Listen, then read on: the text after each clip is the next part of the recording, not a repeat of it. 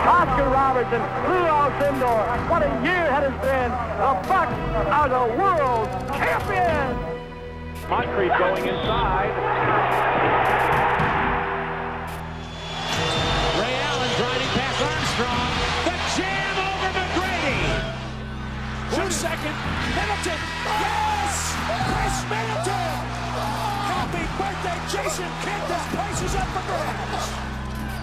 Behind the back. Giannis Antetokounmpo. Chris. And on they watch. Holy moly! Dudley up top, open. It's got a clean catch. Milwaukee wins it. Play basketball and win. And win? Yeah. How many games? 6. We're gonna win in 6. Hello and welcome to episode 156 of the Win 6 podcast. I'm your host, Adam McGee, and joining me as usual is my good friend Jordan Treske. Hello there, Jordan. Hello. Jordan, how are you? Well, not so good? I mean, we all have our good days and bad days, don't we? Oh, okay. Well, on that note, we'll move on to basketball. As usual, as you might be familiar if you caught the first of our Thursday podcast last week. Last week was the first, right? Yeah. I don't know why took me a second there. Yeah, it was. Thursday is now, I say Thursday, that's unfortunate. You're all listening to this on Friday. We record on Thursday. We're still technically, this would be the first Thursday podcast because we played on Friday. Well, yeah. On Thursday, we record. On Friday, you listen. And what is going to happen on that episode throughout the season is we're going to talk about the Wisconsin Herd. We're going to take your questions in the mailbag. And probably more often than not, we'll squeeze a little bit of Bucks in there too. This week is no different. We will get onto the Herd in a minute. We've got plenty to talk about just before they start their inaugural season in the NBA G League. From there, we'll then talk about the Bucks. Exclamation marks and siren sounds. The widespread panic that has set in since we last podcasted on Monday when things were incredibly bright. And you know the way the NBA is famously a 7-game season, and it's all just crumbled. An 8-game season even crumbled since. Will the Bucks make the playoffs? That's the sort of thing I'm now seeing on Twitter, believe it or not. We'll get on to the Bucks, and then we will wrap up with your questions. Let's start it off, though, with the G League team. Busy week for the Wisconsin Herd. Since we were last with you, they announced that as we kind of touched around their optimistic schedule for construction on the new arena. It turns out they are not light years ahead like the Warriors. They don't have that kind of turnaround time. Instead, they're more light deers ahead. If you say so. Instead, it'll be December before the Herd play their first game in Oshkosh. In the interim, they will play 3 home games. They'll play them at the BMO Harris Bradley Center. Only the first game of those will be open to the public, which is kind of strange, but seemingly there's, I think the Nets played. I think they changed venues this year, but last year they played at the Barclays Center with the place closed. So it was just a bunch of empty seats. I just kind of wonder for those 2 games why you bothered doing that, because it will make a stranger atmosphere for the players. Why not just play at the Bucks practice facility, for example, for those 2 games? I'm not entirely certain as to why you're playing those games in an empty arena, because that just must make for a very strange atmosphere for the players to play basketball in. So, yeah, we'll see how that one goes. The air horn will stay though. That's true. Maybe they're just there for the buzzers. If they were in the practice facility, then they'd have to use air horns. Jordan and I might say that's a good thing. Some of you may disagree. So the Herd will start their season in terms of their home games when they eventually come around, which are still a couple of weeks away, in Milwaukee. Other news to come out of the Herd this week. Just before we fired up this podcast, they did us a great favor in confirming their final roster for the season. We'll get to that in a moment. They played their first ever game on Wednesday, although if you weren't paying incredibly close attention and looking for it, you would never have known. They played behind closed doors in Chicago at the Advocate Center. They lost to the Windy City Bulls. We'll have some more details on that very shortly too. And what we'll do after we've done all that, to wrap up on the Herd, we'll look ahead to their opening week of the season. The 2 games they'll play before we're next with you to talk about Wisconsin Herd basketball. We'll talk a little bit about those opponents, what they did last year, what their rosters look like now, and what the Herd should really expect going into those games. Let's start it off with the final roster, though, Jordan. As you pointed out to me before we started recording, basically the players who we decided to give some spotlight to last week, forget about them. They're all gone. Vito Brown is gone. Who was yours again? Who you particularly... Darius White was cut 48 hours gone. later. Right. He barely made it past the podcast posting. Yeah. That shelf life was ruined very quickly. The Herd did confirm their final roster, though, which includes Cliff Alexander. More on him in a second. Grayson Bacamania, Joshua Blaman, Joe Bolomboy, Kyle Casey, Michael Dunnigan, Jaquan Lewis, Xavier Munford, Gary Payton II, Jarvis Summers, Brian Williams, and James Young. For those of you keeping score at home, which is probably none of you, Brian Williams was the only player to survive from the local player tryouts, so good for him. We'll all be rooting for Brian Williams. He's proof that any one of us can do it. Next year, you could be Brian Williams. Getting the leap from couch. Newscaster to G League basketball player has not gone unnoticed. Oh my God. When I said next year, you could be Brian Williams, I wasn't talking to the listeners. I was specifically talking to you, Jordan, because there was a time where you discussed, I think you floated out on this podcast, that maybe you'd go and try out for the Herd for the experience, write a post on site. Next year, you're doing that, right? If we have to crowdfund the fee, you're doing that. No. So next year, Jordan could be Brian Williams. Who knows? Before we get into talking about the rest of the roster, I should circle back to Cliff Alexander. Again, I'm not sure he obliged us in the same way, but just before we started recording, the NBA G League announced that Cliff Alexander has been suspended for 5 games without pay for violating the terms of the league's anti-drug program. That is not exactly the way you want to start the season. That is not exactly the way you want to start with a player who you did trade 2 of your draft picks for, if I remember correctly, heading into this season's G League draft. He is a proven player in the G League. He'll have 45 games still, health permitting, to make his impact, and who knows, hopefully postseason as well. But a little bit of a setback to start. Any surprises with the final roster? What are your overall impressions? I mean, I'm totally surprised considering my prediction last week. Yeah, I really don't know. I'm not bamboozled, not shocked, not hoodwinked. Is that no? I mean, they hoodwinked in this case. Yeah, right. I mean, what I would say is TJ Denans did play 19 minutes in their game on Wednesday, so I would guess that maybe he was close to getting a chance. It was something maybe they were looking very closely at him and didn't quite see what they wanted to. Vito Brown played 9 minutes. James Siakam didn't play at all, and he was actually, although his name had been floated earlier, I think we spoke to him last week, he was a late addition in coming to join the camp. He only joined after the first batch of waivers, so maybe his cards were somewhat marked from the beginning.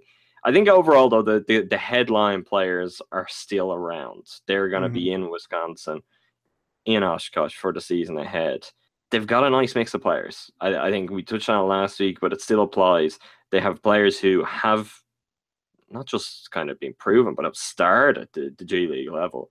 This isn't the kind of team that most expansion teams in the past, and even their fellow expansion teams this year, can generally boast.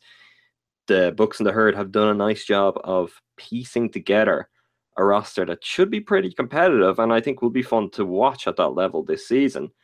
And on top of that, you're going to have a few players who knows, maybe down the line they could be interesting for the Bucks. I think Gary Payton II is obviously of interest straight away. We know that. Joe Bolomboy, I mean, we'll get to even his performance in that preseason game in a minute, but judging by what he showed down there last year and what he showed in his first game for the Herd, he's someone that if the Bucks ever do have any injury problems in the forward center positions, that two-way contract could come in useful. I wouldn't be all that surprised to see him get some minutes. And even beyond that, likes of Xavier Munford. I mean, if there's one kind of area where the Bucks aren't exactly locked in and set, it's the guard position. Someone like him has a really big season. Who knows what opportunities can arise? Grasabacamania is incredibly raw, a lot to prove at the G League level first, but is a player who a lot of teams around the draft and the time since have been intrigued in just in terms of a physical standpoint and maybe what he could translate to. And then they've had guys like Jaquan Lewis, for example, was at Summer League. So there are different options, different players who could become factors for the Bucks, and in their own right should be pretty exciting for the Herd. To have a look at that game, as I mentioned, on Wednesday, the Herd played their first ever game. It was played behind closed doors, essentially. Wasn't broadcast anywhere.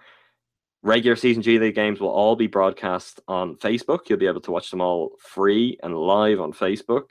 That doesn't apply for the one preseason game the Herd played, but they played rather than the Sears Center Arena where the Windy City Bulls normally played.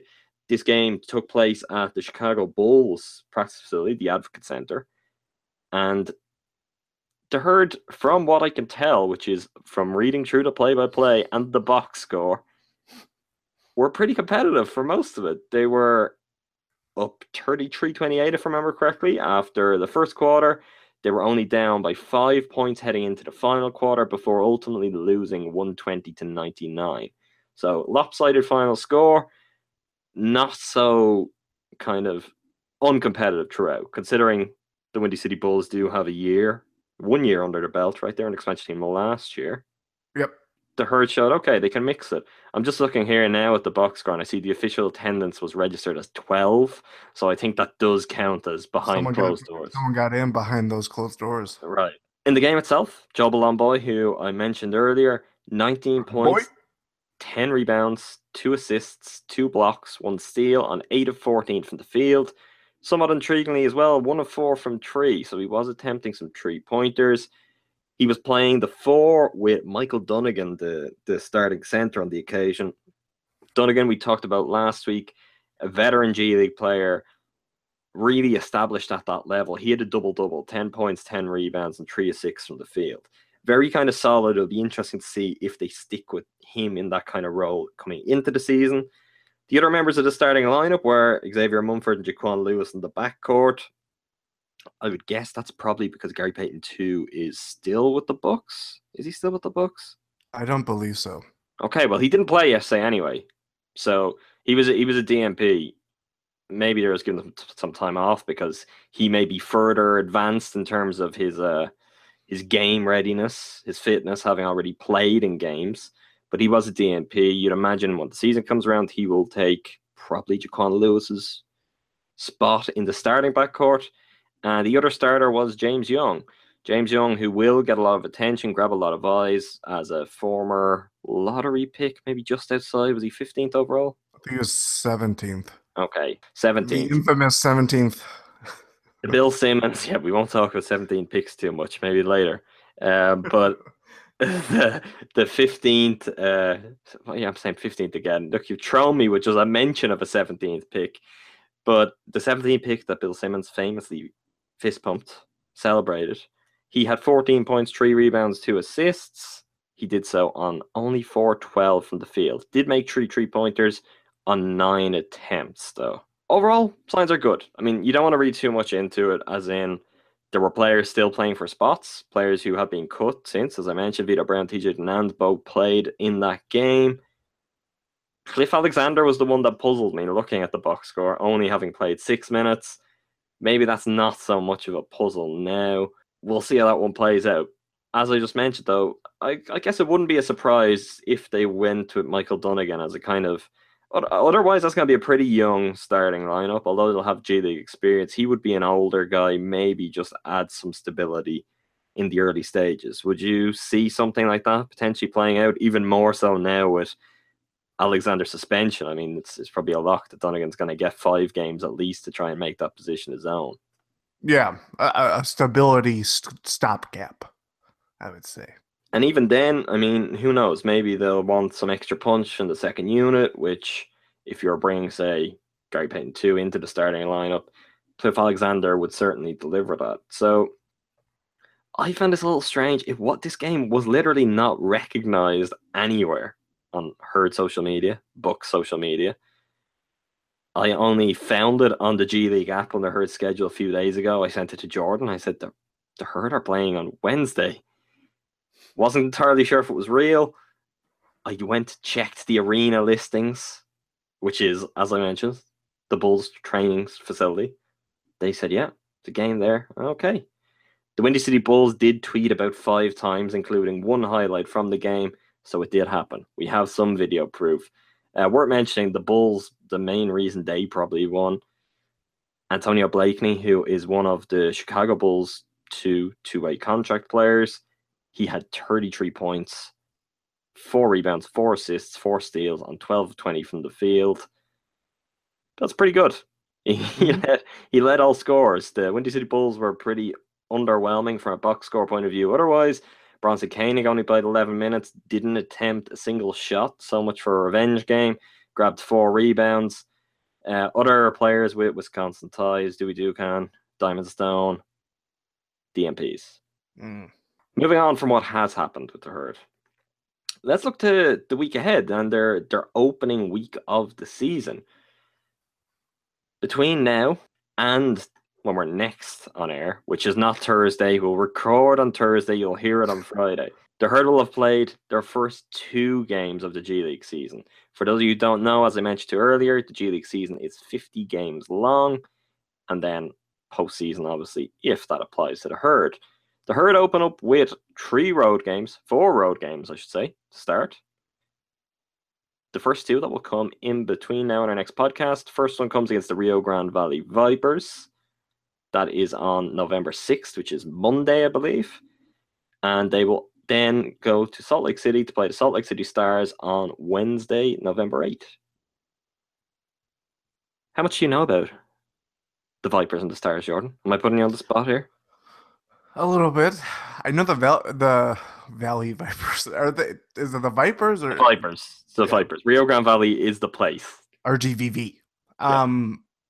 They went to the D League, then named D League Finals last year. We're gonna call it the G League Finals because it's very confusing for me. I'm having real difficulty in saying, players played in the D League before, but I'm just gonna call it the G League now. They're just the umbrella, the G League umbrella. Let's not forget that this is nothing other than branding. The league is exactly the same. Like, it's not a new league. This is just branding. The G doesn't stand for anything other than Gatorade. The other thing I have, and this is maybe a little pedantic, but I was doing this at the start as well, and this is something people like me and you will have to worry about more than a lot of our listeners. The hyphen. The hyphen. So used to having D League with the hyphen for good reason. Development League. You're abbreviating it. The hyphen needs to go there. G League. I was hyphenating it. Gleague. After a while, I realized, no, there's no hyphen. This is branding. They've just named it G for Gatorade. So, I don't know. Maybe I need to have a little stylized Gatorade logo that I can just put in every time before the word league. The G stamp? Yeah, the G stamp. That's what we'll call it. That doesn't sound like something different altogether, but that's what we'll call it. We'll start with the Rio Grande Valley Vipers. The G League. I'm just going to call it the G League. G League finalists last year. That team that made it to the finals, they lost in best of 3 series, as they do in the G League, to Raptors 905, Toronto Raptors affiliate. They have a slightly different roster this year. And for reasons that are not exactly unfamiliar to Bucks and Herd fans, the Rio Grande Valley Vipers are an affiliate of the Houston Rockets. And throughout much of last season, one of their starring lights was Gary Payton 2. Key player for the Vipers last year. He may or may not, depending if the Bucks decide to keep him around next week, be going up against his former team to start the season. Some of the holdovers from last year, old favorite of mine, Chinano Onuaku, Mm. They haven't finalized their roster, unlike the Herd at our time of recording. Other familiar names, though, who were on their training camp roster include Isaiah Hartenstein, draft pick for Houston Rockets, RJ Hunter, former Boston Celtics draft pick, who I believe is just now outright with the Vipers. Yeah. Monte Morris, Demetrius Jackson. Demetrius Jackson, I think, is on a two-way. Briante Weber is listed here, but that was obviously before, because he's now with the Hornets again, isn't he? Or the Warriors? I don't think so. He was with the Warriors last year, so I don't know why that got back to my head. Houston Rockets announced they signed him on a two-way. Okay, Hornets waived him. They signed him on a two-way. Well, I'm on Real GM's Vipers list here, and it's showing 3 players on two-ways. Who drafted Monte Morris again? Nuggets. They don't have an affiliate. Yeah, flex. So he's on flex assignment. So they do have 3 three-way players. As Monte Morris is coming for the Nuggets. Confusion over, everyone. Glad you could listen in with that. Tyler Lydon is also flex. A flex assignment. Troy Williams, the only other player. Oh, Tony Roten's there too, and George DePaula. Isn't also Joe Chi gonna be there? No. What? Oh. Isn't his name? He's not there. I thought he was playing. They're gonna. Well, I mean, he might be there, but I don't think he's on assignment right now. Oh. The way you said that, Joe Chi. That's what I've heard. I was scrolling the roster looking for someone called Joe, like Joe. Yeah. No, it's not Joe here. Is it Joe? I think it's Zhu. Zhu Key would be how I would have thought that is, but Zhu Key. Yeah. I heard it's Joe Key. Anyway, George DePaula, the man with the big hands, draft prospect who Bucks fans are probably familiar with because Bucks fans get drawn to players like that. Exceptionally long, 6'6" point guard. Also, I mean, rail thin. He is also with the Vipers unless they waive him after we record. Basically, they've got an interesting mix of players. They aren't the same team who got to the finals last year, but they're going to be pretty good. It'll be a tough test for the Herd to open up. Salt Lake City Stars, not dissimilarly, missing one of their key players from last year. Who could that be? Joel Bolomboy. Oh. Swooped. As Jordan would say. They do have someone who'll be familiar. Do you remember off the top of your head who the Salt Lake City Stars could have suiting up on Wednesday? The Herd fans, who are essentially Bucks fans at this point, will be more than familiar with. If I could be wrong, is it him? Who? Marshall? Kendall Marshall? Nate Walters. Oh, that's right, Nate Walters. Nate Walters on a two-way deal with the Jazz, so could well be on assignment with the Salt Lake City Stars.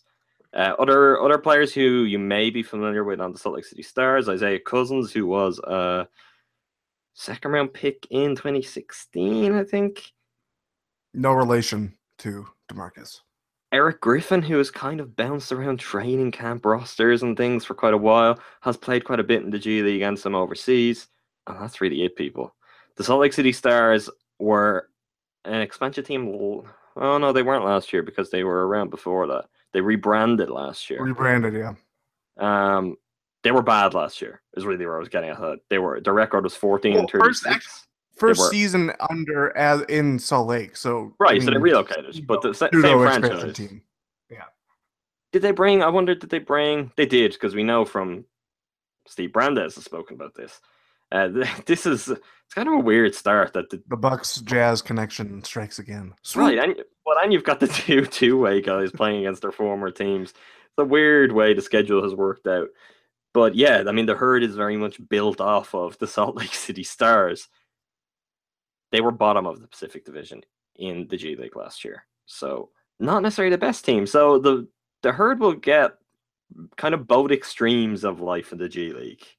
Mm-hmm. Straight up in their first 2 games. By the time we are here talking about it again, we should have a real sense of kind of what this is like. Or they could just be like the Bucks and they could completely just leave us baffled at every turn. Are you prepared for that? I thought of this earlier. For example, I don't know if you're ready for this, but what if the Herd start the season 10-0 and everyone's like, that Jordan Brady. He's quite the coach. You know, I wonder if Jordan Brady could. Are you ready for that? I mean, I think it's going to happen after the first game. I don't think we have to wait 10 games. I think it's going to happen after the first one. Everyone be he's coaching a team that didn't exist last year, and he just beat the finalists. The system works. The system works. I'm genuinely, if they do play a similar defensive scheme to the Bucks and it happens to work better under Jordan Brady, I'm not ready for that. I just can't prepare myself for what that's gonna be like. I welcome it with open arms. So it is a time to be excited. We're gonna have much more basketball under the general Milwaukee Bucks umbrella. It's a momentous week. It's a big. I was kind of upset about this. I said to you yesterday, I was annoyed that their first preseason game wasn't kind of acknowledged in any way. You were like, yeah, whatever. But that is history. It's history. It matters. That's the first time, if 50 years from now, the G League is ingrained into things. You know, it's people say, "Oh, when was the first time they played?" Well, people will be struggling to know that there was 12 people there, and that there was no closed doors. You know, I'm imagining those closed doors have like a window panel, smack dab in the middle. I will say that I wrote a piece today based on what I saw from the box score, just to do my duty as a historian. You know, we are here to document what is going on now, Jordan. That's our only purpose in life. All of us. That's the cross we bear. You think of that next time you tweet, Jordan. You're just documenting what it was like to live in 2017. Oh God. Should we move it on to some Bucks talk? Let's. You hesitated there, and it was probably with good reason. What I want to ask you, Jordan, you might have noticed, right? As it is prone to do from time to time, Bucks Twitter has worked itself up into a fervor of sorts. Not the kind of fervor they were in only 4 or 5 days ago. The complete opposite kind of fervor. We were in a fever pitch a week ago. Now we're in a fervor pitch. Well, you could say that. The Bucks have lost 2 games since our last podcast, which released on Monday. Recorded Sunday. There's signs of panic among the fan base. I have no doubt there's no signs of panic within the team because they've lost just 2 games in 2 days in an 82-game season. Is there any reason for people to be concerned about this? Or why are people concerned about this? And I want to point out, I'm not in with this particular part of this segment, I'm not doing the telling you how to feel. I did that on Twitter the other day, so I've already done it, but I'm not going to use this platform for that. You're allowed, if you want to panic, you want to panic, but just, I think the overall reaction to these 2 losses is something interesting that's worth us kind of taking a look at and saying, is there something here, or what is it that's making this happen?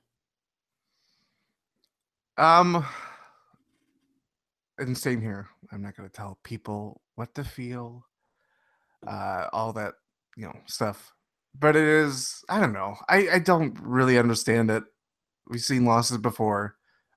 And frankly, I mean, last night's loss was tough, especially with Middleton's big night and just the fact that they couldn't really stop the Hornets at all. I mean, they gave them 126. All their losses have come to good teams. And I think I would lump the Hornets in there, even though obviously they're kind of... They're a playoff team. They're a playoff team. They're not... I mean, the Hawks are the only team that the Bucks have played so far this season that you could say are not going to be a playoff team. Yep.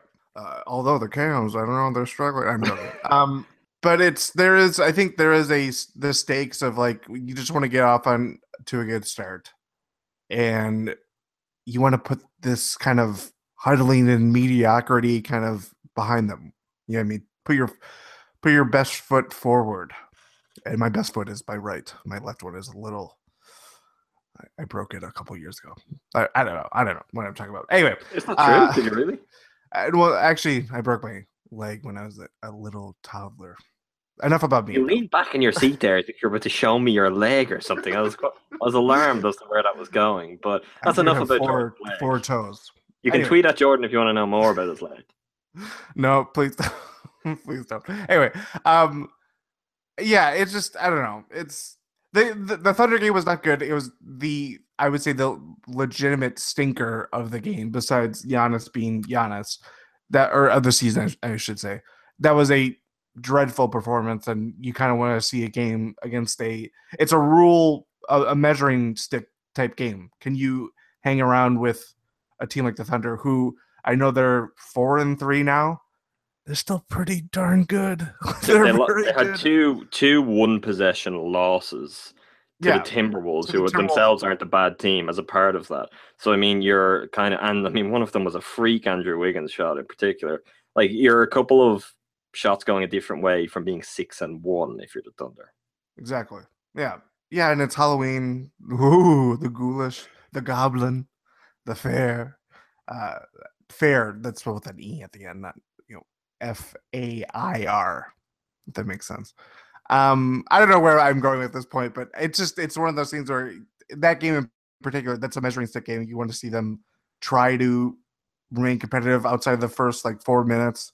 But they didn't, and it sucked. It wasn't very fun. But they're still 4-4. It's early. We just passed November. That's the other thing we have to remember. The NBA is very wonky, more than usual, just because I don't think anybody really accounted for the schedule, not the schedule, but the training camp stuff and kind of ramping into the season. Less Players are preseason playing games as well. You normally yeah, like it will pay off. Hopefully, in the longer term, players won't be as tired. Maybe they won't be as injured overall in the season. Although maybe there's evidence of more injuries to start the year from having less time under their belts. But shortened training camp, coaches have been pretty vocal and complaining about preseason too. Though, I mean, if this was last year, the Bucks would have played 2 or 3 more games to get the rust off, before they actually came out to play real games. So all of that kind of matters. I think to start with the Thunder game, that's one of those games where you should go into it, and it's this might sound like a cop out, but I really think it's true for where the Bucks are. If they can somehow win that game, or if they go really close, push the Thunder close, you've nothing but positives to take out of it. If they lose, and even if they lose badly, it's kind of like, oh yeah, okay, that's what happened. Like I think reading into specifics of that loss is pretty pointless. I don't know what you're going to gain from that, because measuring how the Bucks look against the Thunder compared to how they're going to look against the other 28 teams in the league, you're not going to get a whole lot out of that. The Thunder are going to be the second best team in the NBA this year, at least. I mean, they are really, really good. They're already good. I think the reasons why they're good, Bucks fans got a particularly amplified look at that as well. The matchup was awful for the Bucks. Mm-hmm. Really, really bad. We're talking all this time about, the Bucks need an extra scoring option. The Thunder might have been that. They were that team a year ago. I mean, that's the difference between just having the one-man team, or then all of a sudden, like Westbrook still runs that team, but he's got Carmelo Anthony and Paul that's George. why the Bucks beat them at home last year. Right. We remember. Yeah. Westbrook had a horrendously inefficient. I think that was one of the worst games of the season. One of the games that he didn't have a triple double. I know he only had like 42. So those many games, but that one in particular was not a very good game for him. That's one element of the bad matchup. The bigger element that I think underrated, and by the time the season, literally and physically, by the time the season is kind of done, it'll probably be so underrated that it's overrated. But it's just how good Steven Adams is. And in a Bucks context, in a week where you don't have Greg Monroe due to injury, this 7-foot tall guy, who I would say is probably maybe top 5 strongest players in the league. Oh yeah. And effortlessly so. It's not like he has to go out of his way. The man is just a mountain. He is so good. Defensively, he is so aware. He is very, very mobile. Much more mobile than he looks. I think we touched on this in advance of that game and looking to it, but I said, just watch how he's kind of out of your frame, and then all of a sudden he's around the whole length of the court, like basically keeping up with the likes of Russell Westbrook to go and finish a dunk or something. He's really, really impressive. Him and Russell Westbrook at the pick and roll are really tough to stop. And I think you're going to see, like, I don't know what the solution the Warriors are going to have for a Russell Westbrook, Steven Adams pick and roll is going to be. Because they might finally have a center who is imposing in the ways that could cause them small ball problems, but is also adept enough at some of the other things to keep up with them. I mean, they've already gone close with the Thunder in the past with a lesser version of Steven Adams. At this point, it's going to be interesting to see how that one plays out. But like a player like that up against Thonmaker, John Henson, Steven Adams was really the dominant force in that game on a Thunder team that also had Westbrook, Anthony, and George. Yeah, that says a lot. It's a horrible matchup. The Mount Tasman of the Thunder. That's a mountain in New Zealand where Steven Adams is from. Is he from New Zealand? It's not From New Zealand. That's what I thought, yeah. Thanks for that. Shout out to the people down under. No, that's Australia, you see. I mean, I'm just saying the. Okay, well, yeah, but you just come on. Their waters. You don't want to muddy them. I know Aaron Baines has himself muddied those waters, which is part of the problem. But I'm not going to get into that.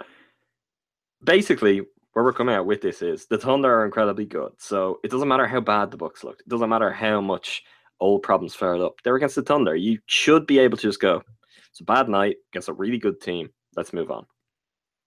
Move on, they did. They go to Charlotte. They lose to the Hornets. The defense didn't look good. Okay, granted. When you give up, what was it, 125? 126. 121 was the final score. Give up 126 points. You haven't done a whole lot right defensively. It was also a game where guys were just shooting out of their mind from three-point range. So even when shots were being defended well, they were going in on both sides. It wasn't a normal game. Throw into the mix that the Bucks were second night of a back-to-back, having traveled to Charlotte overnight. The Hornets had a day's rest, and I believe were actually at home the game before that as well. Mm-hmm. It was highlighted, as I shared on Twitter, by Baxter Holmes, who keeps track of this and kind of grades games in terms of their likelihood to be schedule losses. This was ranked pretty highly. It was one of 6 games this month, or 8 games this month, that ESPN have flagged as like high potential schedule losses. The Bucks lose. They don't look quite as good defensively. What they did look like was much improved offensively. And you could take so many layers away from that game and boil it down to as simple as, if before the game I had said to any one of you listening, Bucks are going to lose by 5 points tonight, Giannis is only going to have 14 points. Everyone would have shrugged their shoulders and gone, okay, Giannis has 14 points. Yeah, of course the Bucks are going to lose. You probably would have said, really? It's only going to be 5 points? Like, again, that's a game where Dwight Howard, not the best matchup for the Bucks, for all of his deficiencies, the kind of player who can cause the Bucks problems. Kemba Walker in his own way, the kind of player who can pose the Bucks problems. And he did. You lose that game on the road, and it took a rookie, 2 rookies really, but one rookie in particular, playing the best game of his career so far, and you wouldn't be surprised if by the end of the season it was still his best game, to beat you. It's kind of not a big deal. And all that comes out at, you're right, 4-4 record, 500. 8 games into the season. I mean, it's to be bogged down in what the team are doing record-wise at this point is kind of very unimportant. The record isn't going to matter. I mean, 30 games. That's when you want to look and say, if the Bucks are just 500 at 30 games, we'd say, okay, they're underachieving. If they're below 500, they're in a really bad place, much worse than they should be. But like, the Bucks could lose on Friday to the Pistons. They could lose to the Cavaliers and Spurs next week, and maybe not win again till they return home, which is on Saturday of next week against the Lakers. Which, what would that be? That would then put them at 5-7 after that Lakers game.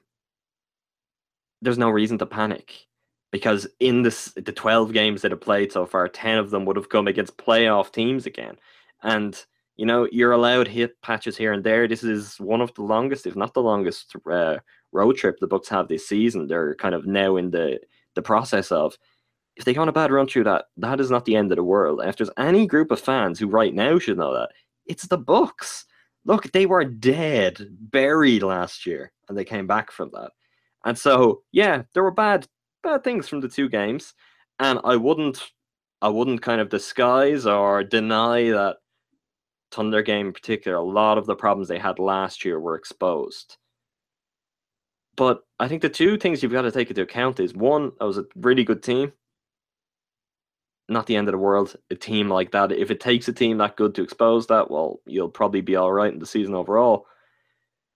And secondly, I mean, if the same issues do persist from last year, why are we surprised? And why is it that big a deal? Was everyone expecting everything that plagued the Bucks last year to disappear? And they were just going to be perfect. They were making this improvement because Giannis was an MVP style player. All their problems for last year were gone, and now you just go forth and win a championship. I don't really know what the expectations had maybe become from the start of the season. Like, I think the Bucks are really, really good this year. Really, really good. I still feel that, and I will feel that if they lose their next 3 games and lose them in an ugly way.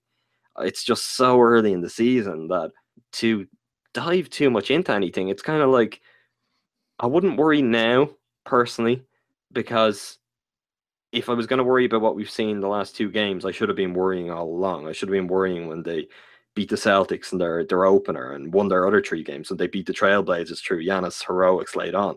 I should have been just as worried then, because if you're worried about the defensive scheme or all of these, who steps up to help Giannis, they were issues last season, they were issues in the summer. Why are you worried after the 2 losses? It's like, there are things we know about. It's not all going to come down to that. It's not a surprise they weren't going away.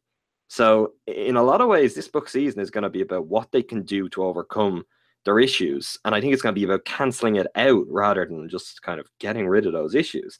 This way we talked about beating the teams you're supposed to beat. Biggest key for the Bucks if they want to win 50 games this year. Mm-hmm. They did that in Atlanta. In many ways, that's the most notable game the Bucks have had. Sunday, matinee, they were awful in that slot last year.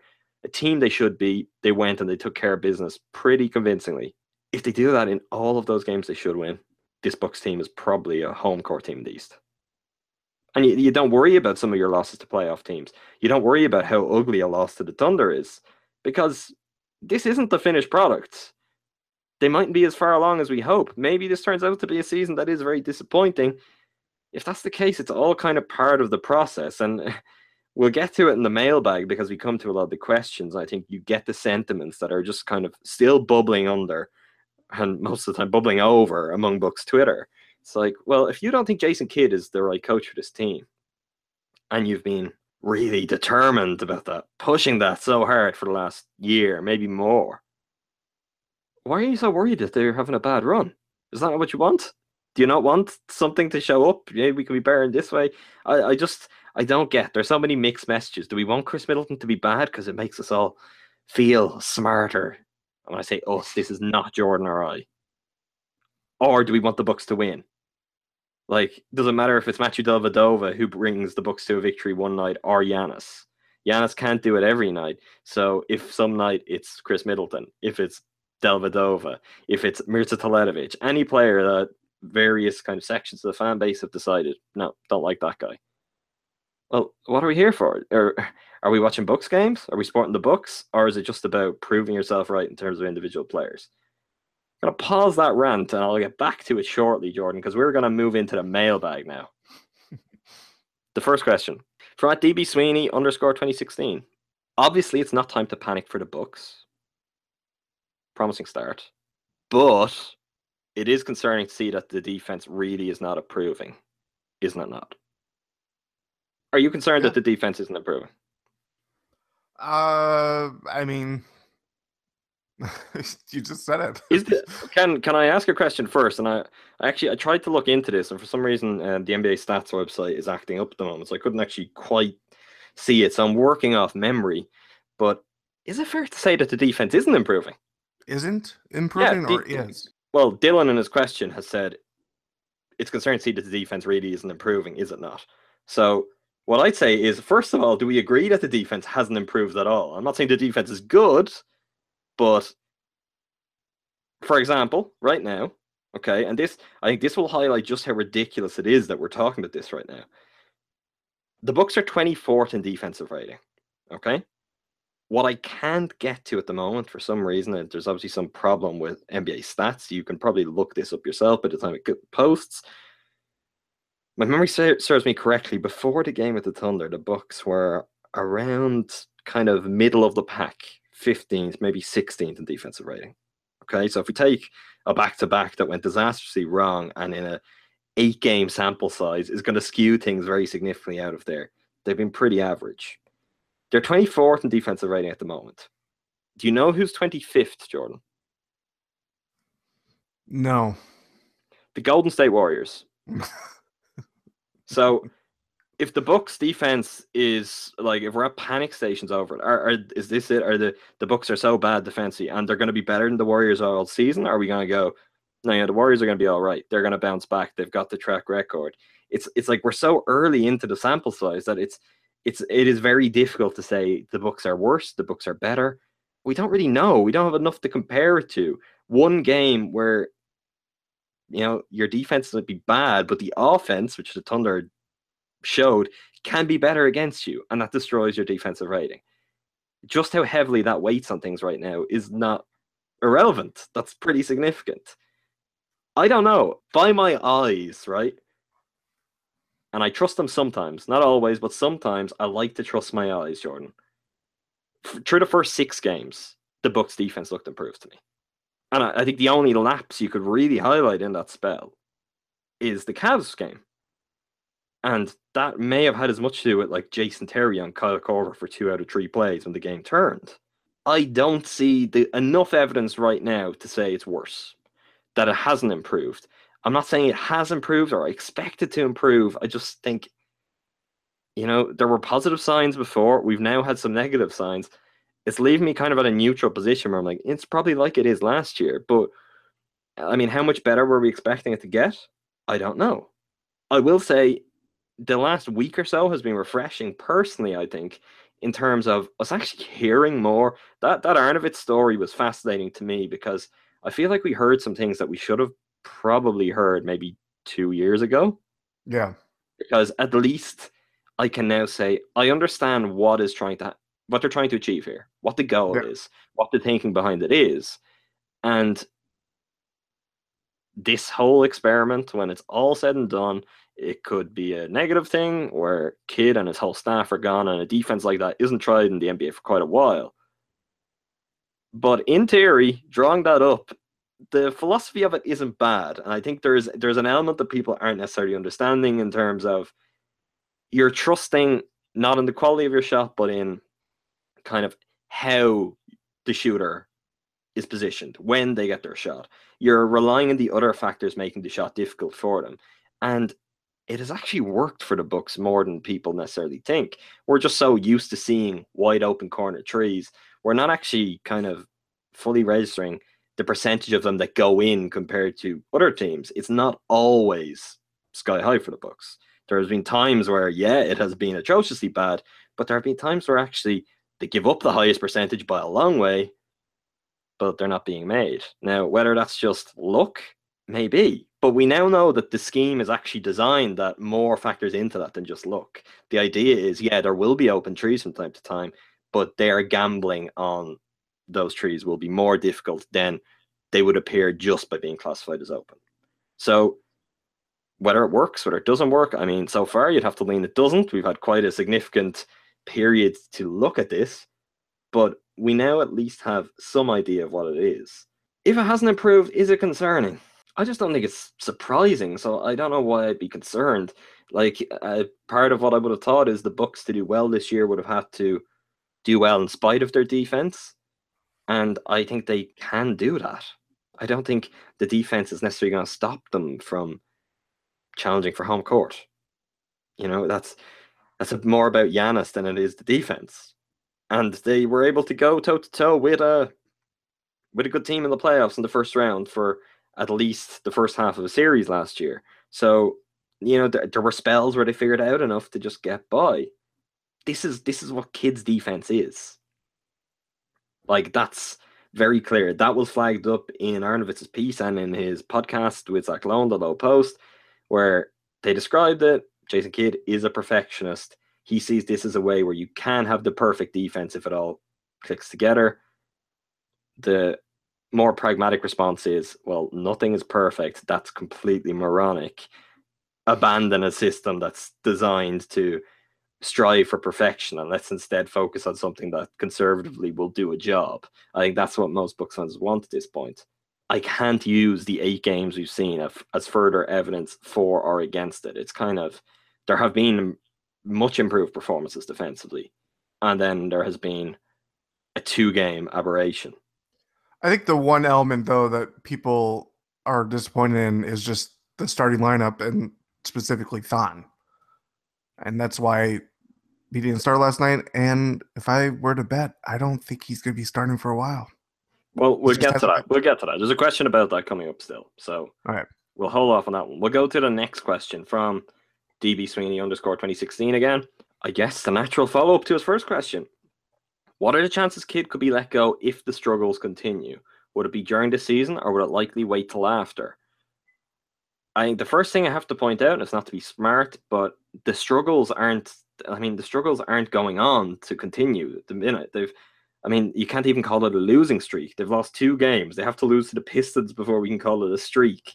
So a 4-4 start to the season is not the struggles. This is the way it's being framed by a skid. A Jason Kidd skid. It's not even I don't know if a skid is 2 games. This is recency bias, though, like in its most extreme form. It's like, just think back to Sunday. When was anyone then able to say if the struggles continue? I mean, there aren't struggles yet. There could be. They could lose the next 3. Wouldn't be surprised. I still wouldn't kind of be that bothered by it, but yeah, you could call that struggles. Chances he loses his job if struggles occur, we'll say, and kind of dominate the season. High, very high. Mm-hmm. I think the room he had for that has been all used up. He has no rope left to use. It's behind closed doors.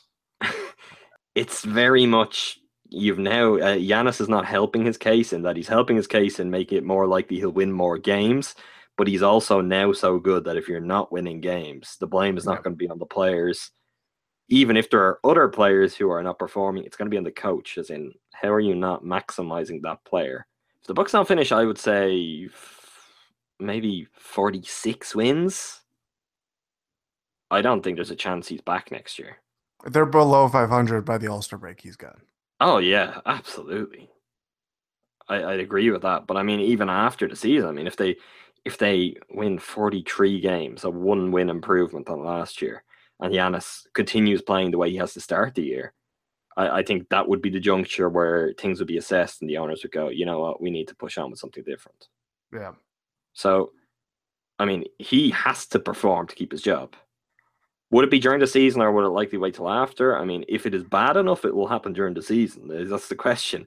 If they just kind of meet expectations, just fall short, that would be an after-season job. As Jordan said, I mean, if they're below 500 at the All-Star break, that's gone.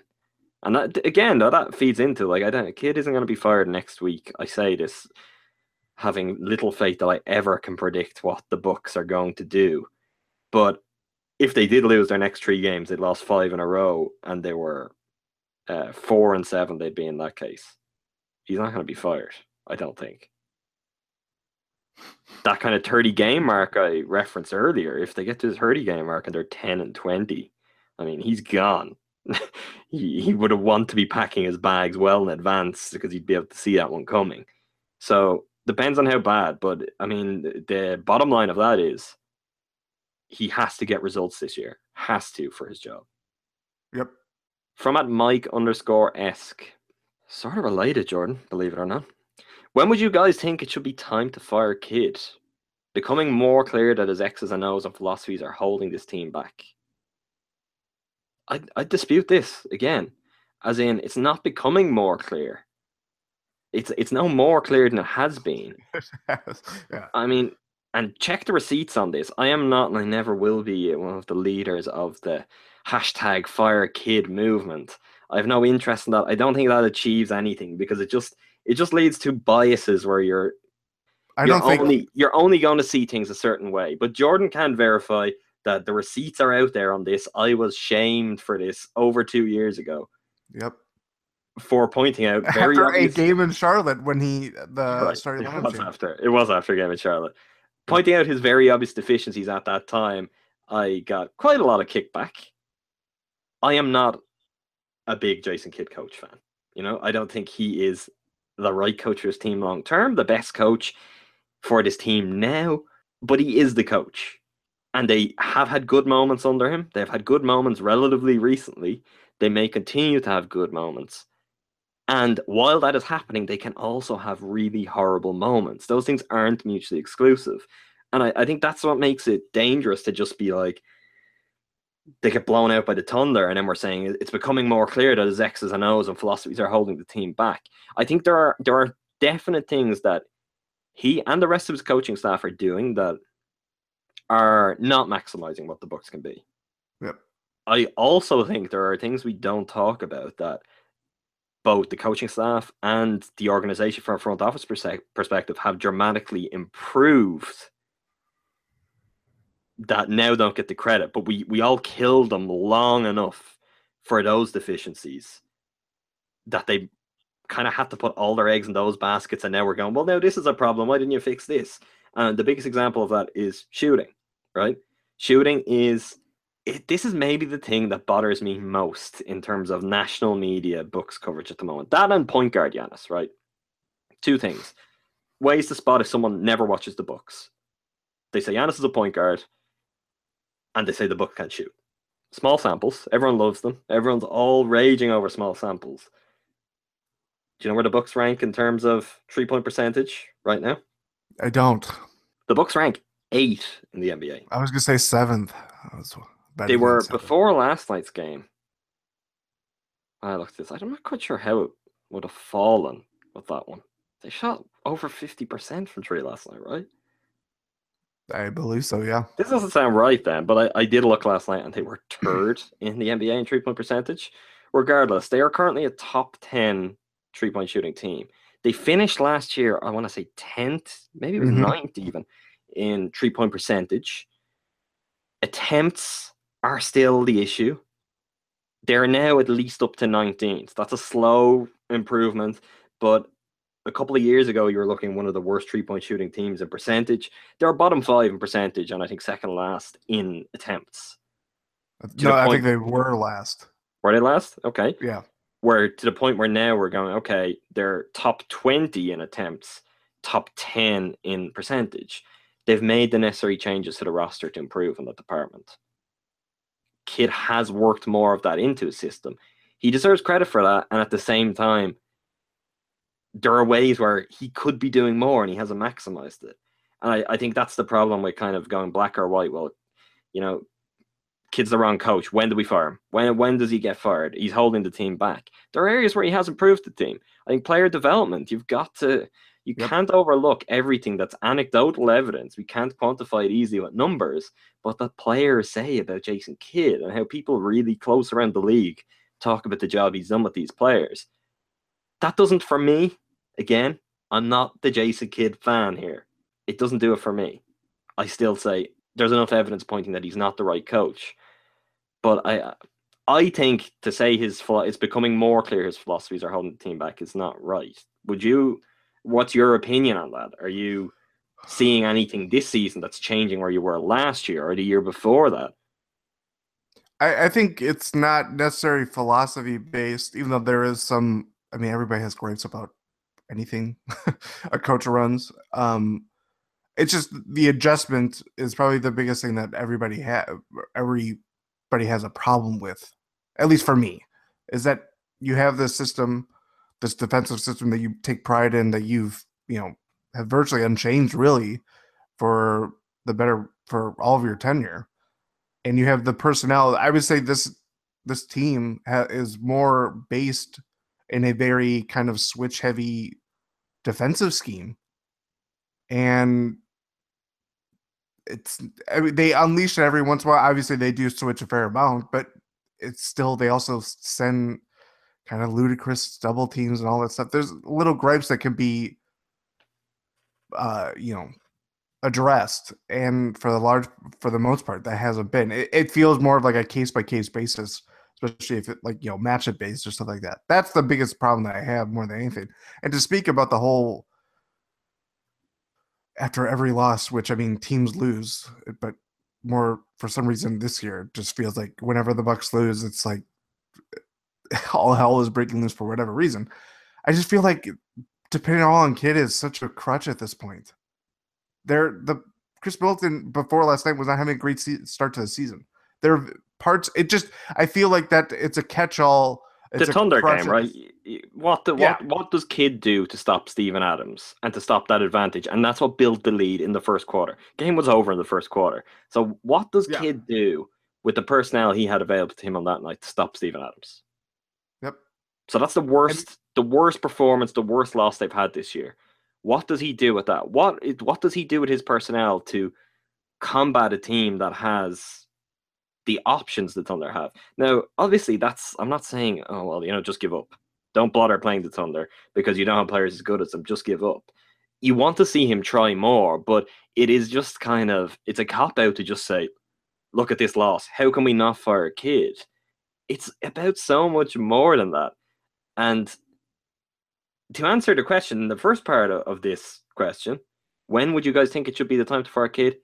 If he doesn't get results this season is not 8 games long. Mm-hmm. I can't. 30 games is, I've now said it 3 or 4 times, but that is going to be my mark of where I'll take this serious. And I can be trouble long before then. I mean, if they're like 5-12, I'll be pretty concerned. But we saw it last year. This Bucks team, they will go on long losing streaks and they'll bounce back. I don't think that's sustainable. I don't think that's the way it should be. But they can still do that. And at the end of the day, if he coaches his team to 50 wins this year, he hasn't failed. You can say he's been brought along by Giannis. There is no coach in the NBA who could be coaching the Bucks right now who wouldn't be carried just a little bit by Giannis Antetokounmpo. It's like you've got a certain level of ability. I'm not saying there aren't coaches who could get more out of this team, but even Greg Popovich, Eric Spoelstra, best coach you can think of, put them with this team, their job will be heavily reliant on Giannis' health and his performances because he is your team. How people view, I think, general basketball people, Spoelstra in particular, because a lot of people thought, it's LeBron, it's Dwayne, it's Chris Bosh, the big 3 team, that he was just kind of the ancillary piece. And then you look at where what he's those done players since. have gone. Yeah. And the talent that he's had to work with too. I mean, that's a dropping off from 3 Hall of Fame caliber players. I mean, that's happened before. But look at how it's fared for LeBron. Obviously, that he's had a ring, but things don't have it necessarily. If you ask any Cavs fan, I don't think anybody would say, or LeBron James fan, Stan, whatever. I think people would say there's something different. It's more about LeBron rising up to the moment than Ty Lue and Larry Drew and Jim Boylan and company and all that. I don't think Ty Lue is a good coach. I said this last year. I don't think he's a good coach. And I mean, right now, that's no longer a bold statement for me to say that, but that would have seemed crazy to people a few months ago. It's like really, it's all because of results based. And I mean, that's probably unfair, right? And Spoelstra's a good example of that's unfair, but it is natural to have a healthy dose of skepticism until you see that coach without those tools. Which in Spoelstra's case, he is then gone and had the turnaround he had last year with a James Johnson, Dion Waiters led team. And then you go, okay, this guy can coach. Even what he was doing before that with Dwayne Wade as the lead guy when Bosh all of a sudden completely unplanned for. I mean, you don't have any contingency in place. Your cap was still tied up in him. Bosh is gone. And all of a sudden you have this old Dwayne Wade and you're still getting the results and being as competitive as they were. That's a measure of a coach. Kid is now at a point where the Bucks can win 50 games and in the wider conversation no one could be talking about him and those 50 games could be because of Giannis and we don't quite know. Do you remember when people were floating out Coach of the Year last year? His name was everywhere. Yeah, that was more, again, he won Coach of the Month in March and the fact that they were a player team. We have to remember they didn't have Chris Middleton and they lost Jabari Parker. I mean, those things, again, national conversation is a different conversation than, we diehard Bucks fans are having. But the people were floating that out there, and if you ask any Bucks fan, they're like, "What are you talking about?" Like, just scoffing at it. Doesn't change. We talked about that in our season predictions. Like, this start that seemingly is so bad hasn't changed it either. If the Bucks win 50 games, Kidd is going to be absolutely top 3 in Coach of the Year voting and could win the award. Yep. It's not even, and Bucks fans will be like, "What is going on here?" But you've also got to stop and realize what that looks like from the outside. It's not that simple. He should go this season if he doesn't get results. Being 4-4 through 8 games is not getting results this season. The other thing too, I know we are very insular and just we focus on what we see, but this happens with every team. Steve Kerr does kind of stupid stuff too. He relied on Anderson Varejao during the finals. I mean, there's little quirks in that get stuck in everybody's craw with the coach that they follow. I mean, but the difference is that, like, it just seems to have been decided by, and look, not all Bucks fans, but a large population of Bucks fans a long time ago, that everything was Kidd's fault. Yep. And even when he is doing really bad things, you just can't look past that there are other things as well. We can't always, losing to the Thunder was not all Jason Kidd's fault. It's like, just, if that's the way you choose to take your anger out on that, well, then you've really got to sit down, have a hard look at yourself, and grow up. Because it's just not all the coach's fault. This isn't just all on one person. It's not all just on one player always. Other factors come into it. I don't think he's the right coach. I don't think Jordan thinks he's the right coach. But he is the coach. And he is going to be the coach until he proves he can't bring this team to where they're going to be. This is the season where that's going to be shown out. That doesn't get shown in 8 games. Has Ty Lue been fired yet? No. And that's a much more highly pressurized situation in that LeBron James could be gone next summer. And they don't have a whole lot to build around then. They've got the Nets pick. Is he still the coach? Yeah, he's still the coach. And he will be for a little while longer. The Bucks situation is not that kind of... We're not on the verge of eruption quite like the Cavs. The pressures aren't as intense right now. The Bucks aren't supposed to be a finals team this year with the very best player in the league already. That's the goal for a few years from now. So when should he be fired? This year, if he doesn't deliver. That does not mean fire a coach in November. Let's not be the Phoenix Suns about this. That would be completely crazy. Oh, Jay Triano. Yeah, you didn't need to point that out. From at Orcaddy Jr., is Giannis enough to build around Chris Middleton? Yes. From at AC Snide, why are there so many bad Chris Middleton #takes with 4 Zs, 4 Zs? How do you say it in America? I never know which one. Z. Okay. 4 Zs. ZZ Top. That's true. That's a good way in future when I think which one is it, I'll be able to. Yeah, so from Andrew, former contributor on site, good friend of ours. Andrew's been talking to me a lot today because he happened to be in the Spectrum Center, which I believe it's called now, for the Bucks loss to the Hornets. And overall, he was very impressed by the Bucks. He was very impressed by Tony Snell, by Malcolm Brogdon. He thought Chris Middleton looked unbelievable, which, I mean, you would have to have very deep-rooted biases to think otherwise at this point.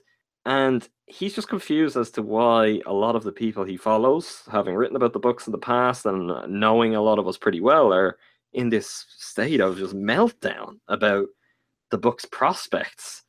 And I kind of sent them a few things I'd seen around and said, well, this is a flavor of, if you think this is what you're seeing is bad, this is a flavor of the mood on Bucks Twitter. And he was blown away. And I just thought that was interesting because I don't think I often speak to someone who's actually from outside, a fan of a different team, about the whole situation. And Andrew was very much of the opinion, well, the Bucks are one of the best teams in the East. It's very obvious. Even in seeing them lose, his reaction and the reaction of basically everyone in that arena, from what I can gather, was they were like, boy, it's great that we got to play the Bucks on the second night of a back-to-back, that Giannis got a pretty bad charge called on him late in the game, that he had all that foul trouble. That's the way you want to play the Bucks. That's like, around the league, people see the Bucks, they're doing good things. This team looks good. And there's no reason to panic over Chris Middleton for 7 games. I think the Middleton thing has completely jumped the shark. It's out of control. What is the reason for this? It's like people are rooting against them. I have no problem with people saying he had a really bad game, pointing that out. He's had 7 really bad games. When he then has a really good game, he has a really good game. And you don't want the Bucks to lose just because, that'll prove some points for you in terms of, oh, look what happens when Chris Middleton has a good game.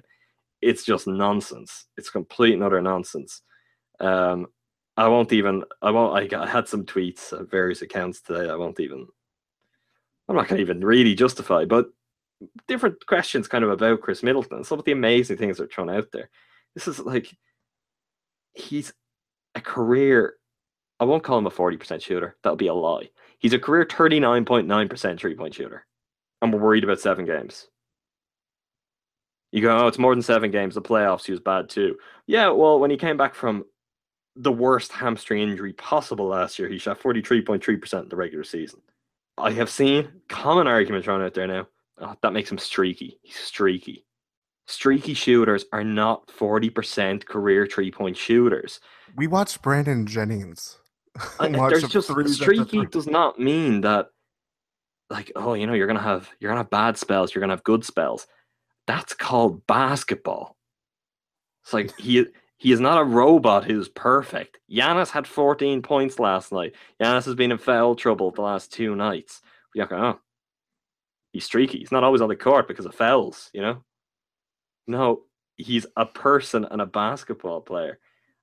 Chris Middleton, you know how many points he's averaging at the moment for this season?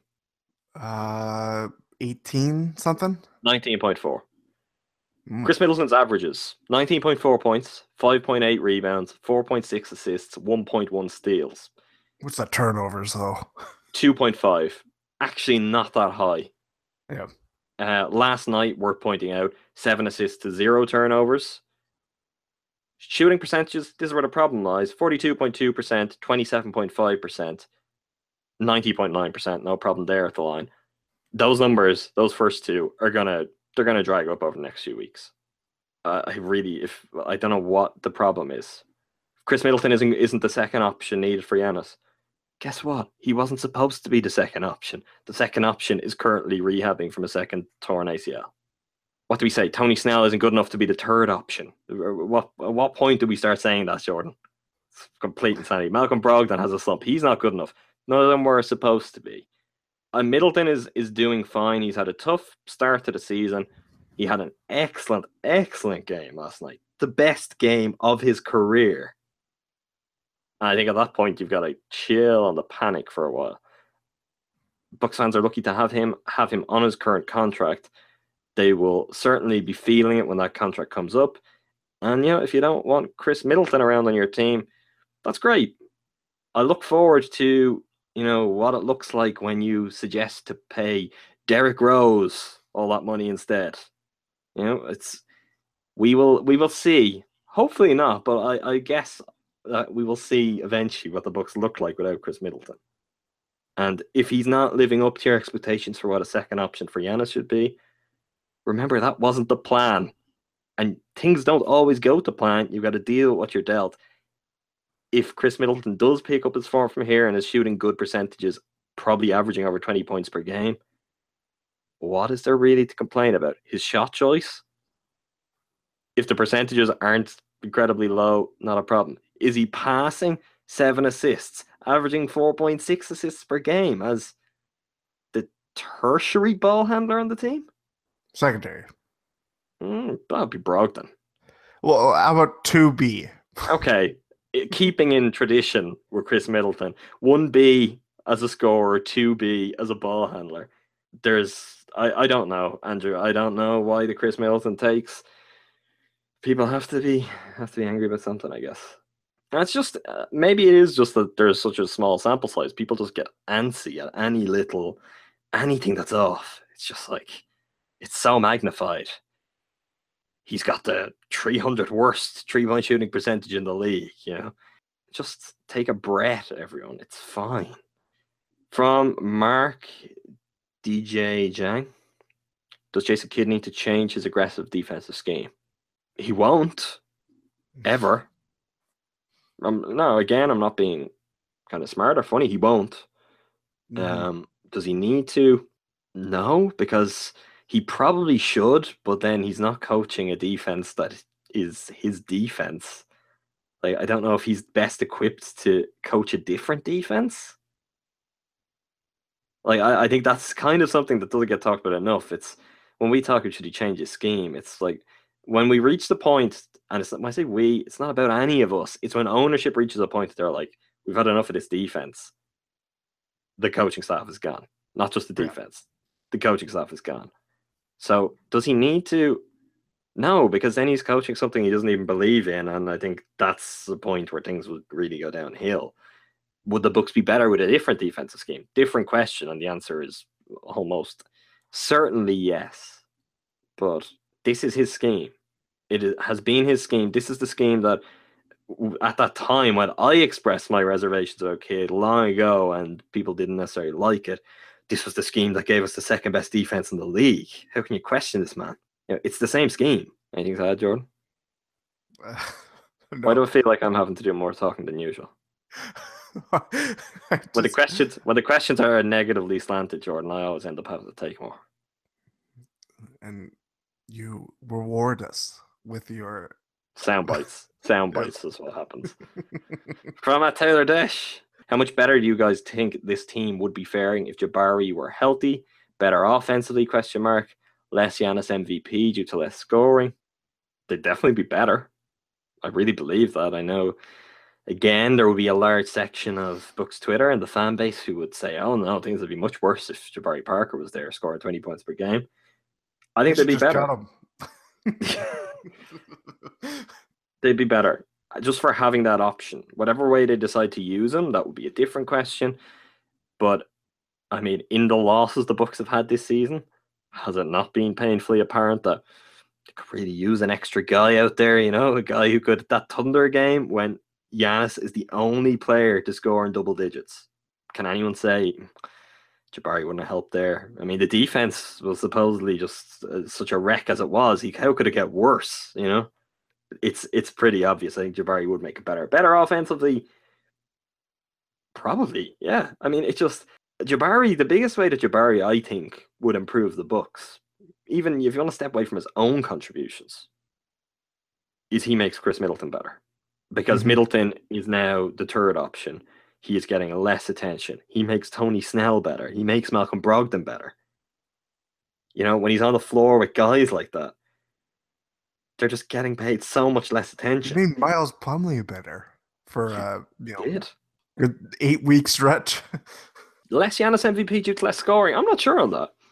Like, I mean, Westbrook's numbers are down a little bit, but he's still getting his, and other players who are star-level players around him are showing the ability to defer and say, okay, this works, we can win this way. I think Jabari would get his, and I don't think there's anything that stops Giannis from getting his right now. Like, maybe a lot of those assist opportunities that aren't taken for the likes of Giannis or Chris Middleton could be dropped off to Jabari, and they end up being converted rather than missed. But yeah, the Bucks will be a hell of a lot better. From at Alex_Koenig023. Missed the OKC game. Probably for the best. That's Alex's own addition, not mine. Was it really as hellfire and brimstone as everyone claims it was? I'm not going to say no. Like, they got blown out against a really good team. That was it. It wasn't a great game. Wasn't a whole lot good going on for the Bucks. But it was not the game that just completely ruins out every hopes anyone had for the franchise, which is, I guess, how it's been made out in some ways. No, it wasn't. They lost to a legitimately top-tier team. Maybe there's an adjustment here that even with the star names, people haven't fully bought into how good the Thunder could and probably will be this year. So it's made out to be worse. But I don't think at the end of the season we'll be looking back and being like, that 19-point loss to the Thunder, that was unacceptable. How can you possibly lose to a team like that by 19 points? They were blown out against them last year with, by everybody's... Much lesser players. Yeah. a one-man wrecking crew by how everybody painted it with Westbrook winning MVP. They're blown out on Oklahoma City's floor near the end of the last season, and when the Bucks were in arguably better form, even without Giannis being this type of Giannis. If the Bucks go on to win 55 games from where they are right now, I guarantee there will still be at least one occasion where they are blown out, probably by more, to teams who are much worse than the Thunder. Yep. And guess what? The other thing too, they only play the Thunder one more time, and they're going to make the playoffs. They don't have to. They're not going to face them. Yeah. Well, so I just don't see Jordan. Speak for yourself. I mean, I don't know if I wanted to face them in the playoffs. Really, that's kind of where we're going. There'd be a lot of excitement to only end up watching that game 4 times in a row. From @Broseph_more. You're assuming that they're going to realign the conferences mid-season, right? No, Jordan. No, I'm not. I don't really believe what I just said at all. It was just a hypothetical. No one get upset. How difficult would it be for the Bucks to change defensive schemes mid-season? Think this would deter them from firing Kidd mid-season. Again, this is Kidd's scheme. Why do you change the scheme and not change the coach? Change the scheme, you're getting a different scheme, get a coach who is suited to coaching that scheme. It's not going to happen. We talked about this last year and year before. They get so little time, and even with longer breaks between games this year, like practice days are so few and far between. No team's just going to go, let's throw the scheme out. If you're playing a more conservative scheme, you can make more subtle adjustments. Yep. If you're the Bucks, you come through training camp with this scheme, it's your scheme for the season, unless you fire the coach. And even if that happens, I think that's kind of underlooked. Fire the coach and bring in a really good defensive coach. I don't even know who you bring in, because I don't know who'd be available, who'd want to come for the Bucks job, who they'd target. But let's just... Brian Cardinal.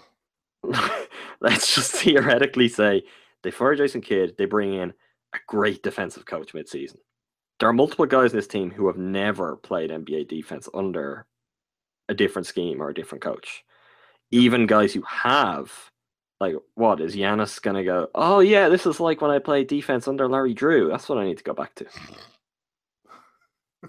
Trust me, that was way worse. Right. That was awful. I don't think the adjustment should be undersold for the Bucks of what it would be to just be like, okay, we're just playing normal defense now. And they'd be like, what? No, what's normal? You mean I'm not gambling for every play? There would be difficulties with that too, I think, mid-season. So, yeah. I mean, I hope everyone enjoyed the Herd part of this podcast, because the Bucks part was certainly a bag of laughs. Maybe they'll win. Imagine that, Jordan. Maybe they'll win, and the next time we record, they'll only have played one game. It's only the Pistons game between now and then. Maybe they'll beat the Pistons in the Little Caesars Arena. With a side of crazy bread and some marinara sauce. And we can all feel good again. We'll be saying, oh, they're playing the Cavs. Cavs, they're awful. They'll beat the Cavs. And the Spurs, they're struggling. They'll beat the Spurs. I mean, it'll really, those two teams aren't playing all that great. They beat the Pistons. You could be looking at a 3-game win streak all of a sudden. Like, we're at the point in the season they can easily win or lose the next 3 games. We're just going to have to wait and see how it plays out. If the time comes where I feel that we collectively should lose our minds, don't worry, I'll let you all hear it. Jordan might even. Maybe Jordan, one of these weeks, will just go, I've had it. I've had enough. I don't know. I feel like if we recorded the podcast after Tuesday night, it would have been a different, more fiery, takey. From you? Yeah. Interesting. But you've now listened to it. Not in the way... You've set it up in a way that you didn't mean to, but I'm going to close it there so people can just think. You've listened to a whole podcast where Jordan was the opposite of takey. He let me do the talking. And you're going to have to come back next week to see if the takes start firing from the legendary fence sitter's cannon. In the meantime, Make sure you subscribe to us on iTunes, follow us on SoundCloud, add us on Stitcher, or even favourite us on TuneIn Radio. You can read mine and Jordan's books and Herd writing, behindthebookpass.com. You can also listen to the Monday episode of our podcast on the Nothing But Net channel on Dash Radio, if you would prefer. Every Monday, 7 p.m. Central, Nothing But Net channel on Dash Radio. Until Monday, thank you very much for listening. Thank you, Jordan. Thank you.